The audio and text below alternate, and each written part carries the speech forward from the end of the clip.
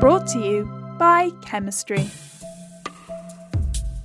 Hello and welcome back to Brought to you by Chemistry with me, Dr. Alex Lathbridge. Today, we're going to be taking a look at the links between air quality and government policies. Basically, how can scientific evidence help shape the government policies that affect us all? And how can local and national policies help our environment and our health? To find out, let's bring in some guests. All right, so my name is Audrey de Nazaire, Center for Environmental Policy at Imperial College. I'm a senior lecturer there. And so, yes, introducing myself is rather complex. I never know what to say exactly about who I am, what I do. My work is very multidisciplinary, so I work on lots of different angles of different issues. But the theme that brings it all together is cities and health. So how to make cities healthier, how to make healthier built environments and more sustainable built environments.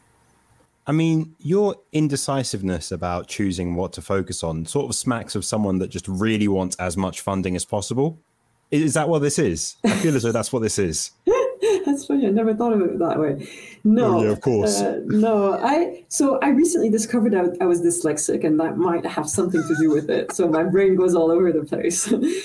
So I see very much the big picture, which is apparently a characteristic of dyslexic people, which I didn't realize until recently. That's my new excuse. Before I was just feeling uncomfortable about it. Now I feel a bit better about it. So I can't help but see how different dots connect, and I go deep into one area of research and realize that actually this is meaningless if you don't look at this as well and that as well. And so that's why it's very hard for me to hone in on something, because for me the important thing is how everything is interconnected and making that case for thinking in systems.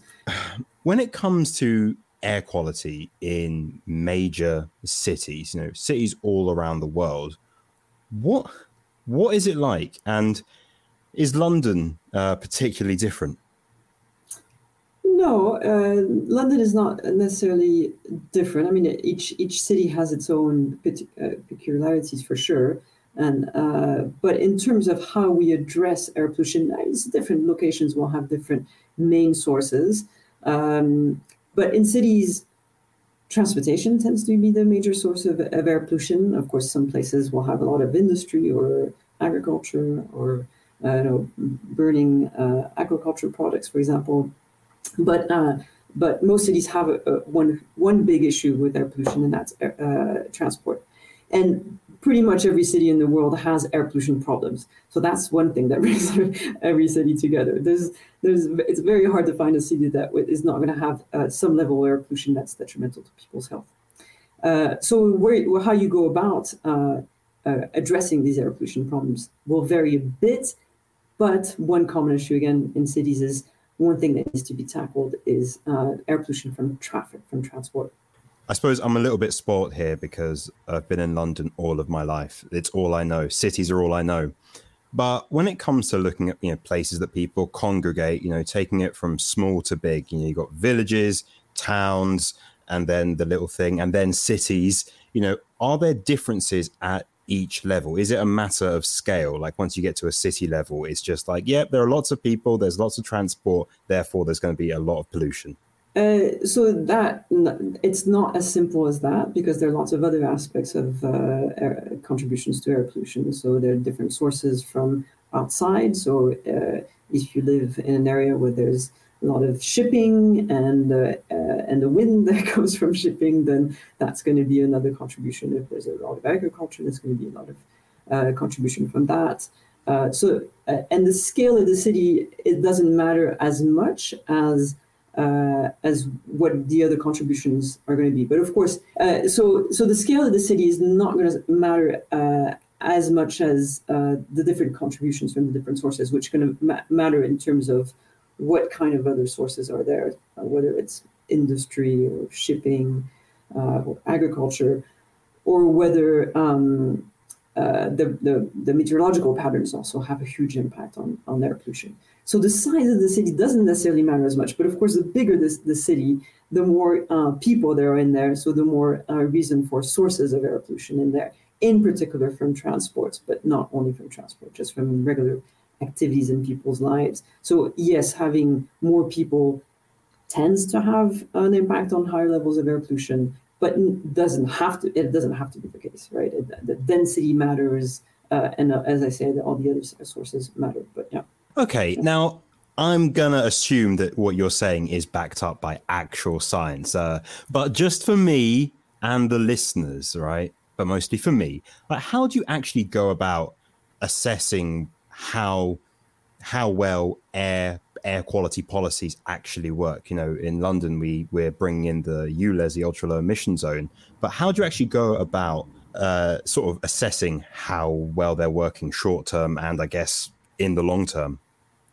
Yeah, so that's actually a really complex problem. It sounds like it would probably be simple, right? You put in a policy, you could tweak some numbers in a model, or you can just take some measurements. But actually, the problem about air pollution is that there are lots of different things that lead to air pollution levels. So if you put in a policy, it will change one small bit of the system usually. So what policies tend to be targeted on one specific item. And you have to account for the fact that there are trends in terms of meteorology, there are trends in terms of other things happening in the world or locally that will also have an impact on air pollution. So ideally, to be able to assess the impacts of a policy, you would do some measurements before and after the policy, but not only in the area where you have a policy, but also in the control area, so that you can compare the changes in air pollution over time to a change in air pollution over time in a similar area, but without that policy, right? That's the ideal way of doing it. So what's called the natural experiments.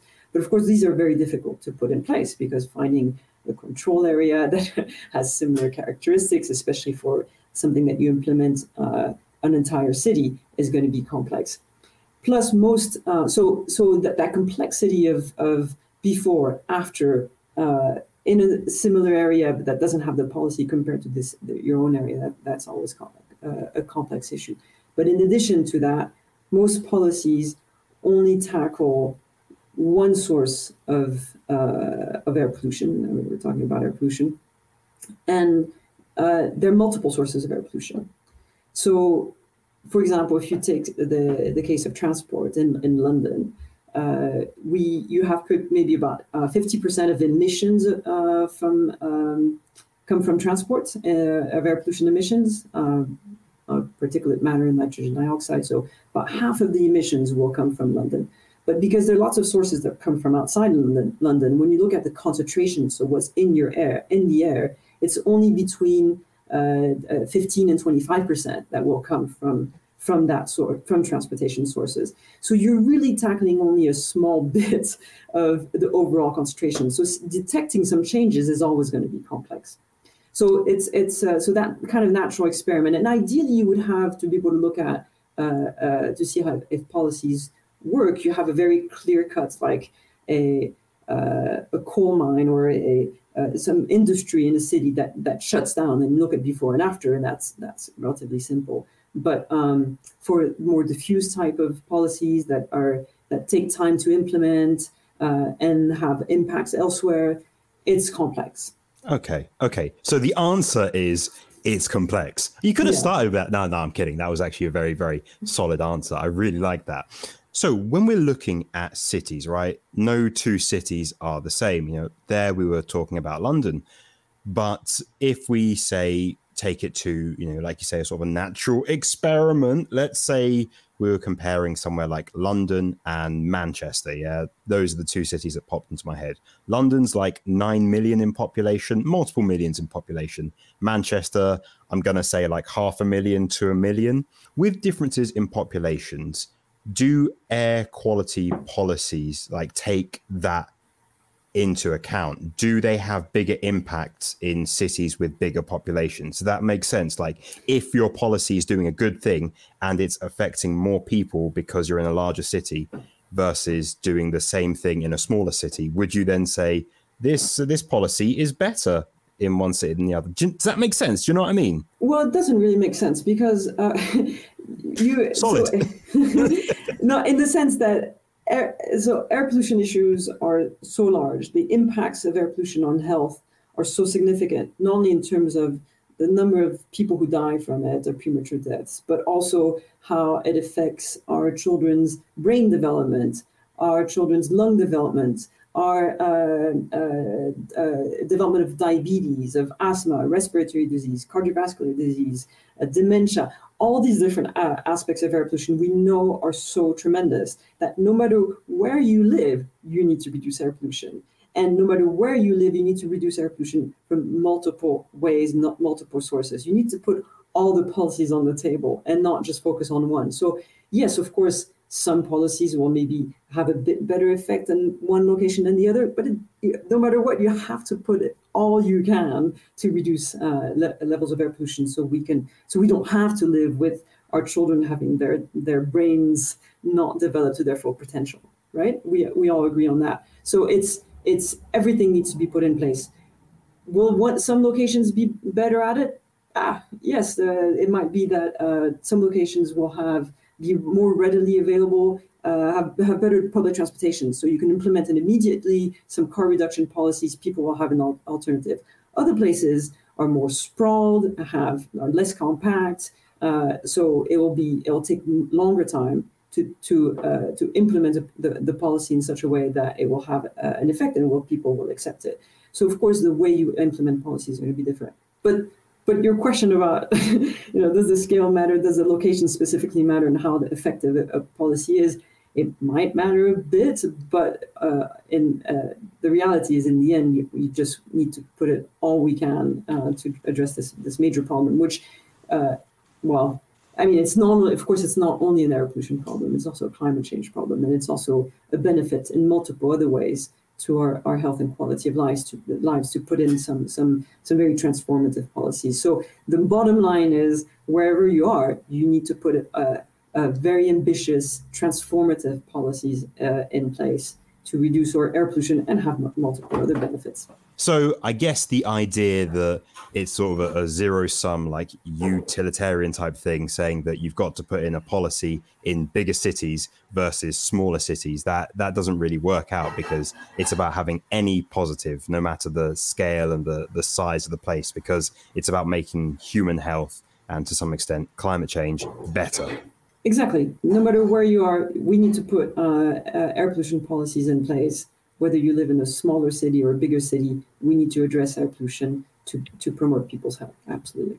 Okay, so you're saying all that good stuff, but how do you actually make it happen? All right, tell me the secret. What's the secret sauce to this? All right, what actually motivates people to change their behavior when it comes to, improving air quality? I mean, this seems like something right up your research alley. So what motivates people? So it's not just about motivating people with, please do the right thing, be altruistic, think about others. It's more about making the right choice, the easy one, so that whatever behavior you have, and of course it's not only about behavior, but behaviors, it has to be a component of any kind of policy, right? I mean, we have to have technological solutions. We need to have electric vehicles for ambulances, etc. But we also need to have people to engage into actually changing their behaviors for better air quality and better climate change, etc. So in terms of behavior change specifically, the number one thing is creating the infrastructure, the environment that enables the behavior change. So you can't bang on to people about get out of their cars, get on a bike, if there's traffic all over them and they're too scared to bike. You can't say, well, just don't be scared. You need to create that infrastructure so that people feel comfortable, and so that it's not only the possible to do, but it's also the most appealing choice. So if you create cities, compact cities where destinations are close to each other, so what we've more and more talked about 15-minute cities, so creating neighborhoods where all the essential locations that people have to go to in their everyday lives is within a 10, 15-minute walking distance, so even better for cycling distance. So first you create that compactness, that 15-minute city type of area.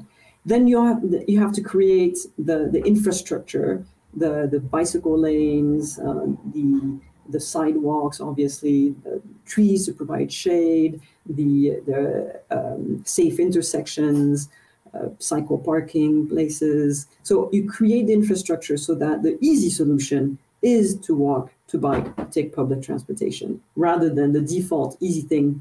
Get in your car that's sitting right in front of your house and get to the parking lot in front of the school, right? So making that infrastructure to enable the right type of behavior, or the healthier type of behavior, the more sustainable type of behavior, is the number one thing to do. Once in accompanying that, of course, you also need to engage people through more motivational campaigns, for example.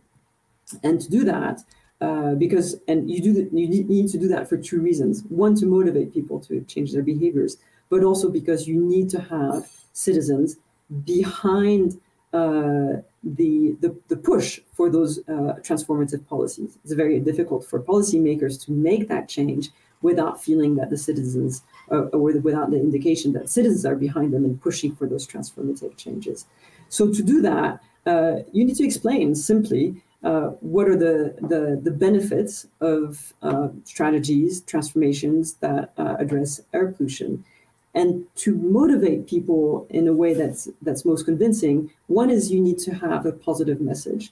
So of course, air pollution is scary. Of course, and of course, climate change is scary.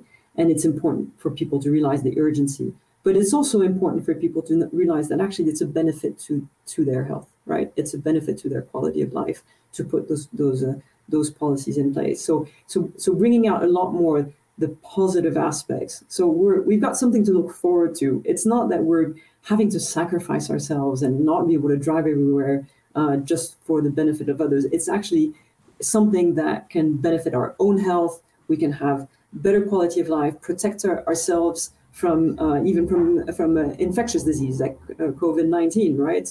Having a better immune system, having a better cardiovascular health, having our children develop themselves to their full potential, brain-wise and lung-wise. All these things are things that we can look forward to. But not only that, when we put very transformative solutions in place, such as getting people to walk, bike, take public transportation rather than drive, you're not only benefiting air pollution and climate change, but you're creating an environment that's much more healthy, welcoming, places that people want to live in, places that people want to cherish, places that people want to spend time in. When it comes to like air quality policies, these aren't things that you turn on and then magically everything gets better. Like, your work, people know that, from research. So how do you get people to think about and to remain motivated about policies that work in the long term when, they might be dead by then? Yeah, absolutely essential. That's why you have to really not just talk to people, but engage and co-create. So bring everybody to the table to help everybody give their ideas, their opinions, their needs for what they want for that long-term vision, that short-term vision. So that engagement is essential from that perspective. But also in terms of researchers, what we can bring to the table is demonstrating the impacts for themselves and for others today and in the future, so that we can understand that clear vision of what might happen and understand the impacts of various alternatives. So, for example, if you if you engage people to change their travel modes, so that they, as in their daily lives, they walk or bike instead of driving. That means that they get physical activity as part of their daily lives. And I don't know how you are, but I certainly, with 2 children, full-time job, I have 0 time to go to the gym, but I get to cycle to my office. I'm very lucky. And that gives me all the physical activity I need, which I would never get otherwise, right? So it's an easy way to get your physical activity as part of your daily lives. That makes me fit. That makes me a happier person, a better mental health, better physical health, a better mother to my children because I'm more relaxed, etc., etc. So if you can make that clear to people that it's not just about air pollution, but there are other benefits. So physical activity is one of them, but also think about how our cities could look like if you were to reduce the number of cars.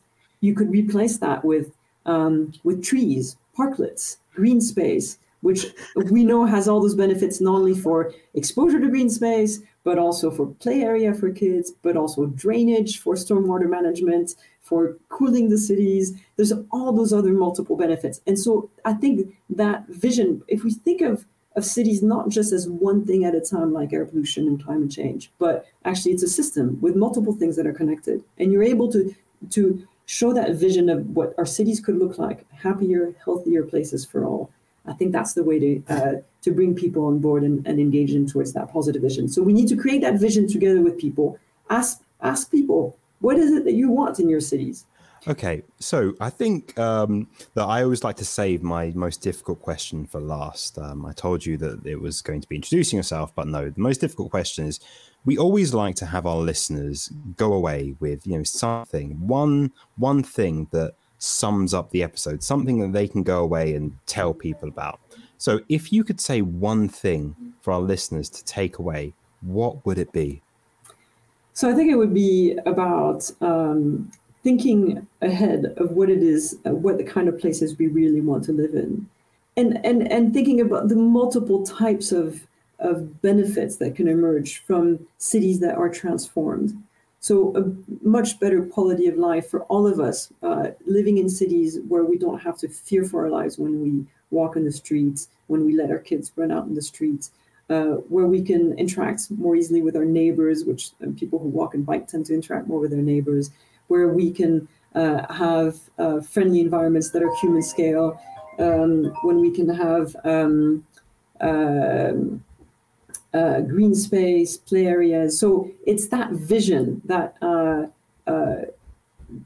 looking ahead of where we want to live in the future. And just one image I often think about, I think we look at pictures today of people back then and smoking and movies, etc., and we think, what were they thinking? Now we look at the cities we live in and cars everywhere. I'm convinced that when we see pictures and videos and films of today, the cities today, and we see cars everywhere, people would be thinking, what were they thinking? Why do that to ourselves? So I think that future city is going to be one where we're actually, in an environment that we want to live in, not just surrounded by traffic, cars, and that all the aggressivity and the harm that comes with it. I love it.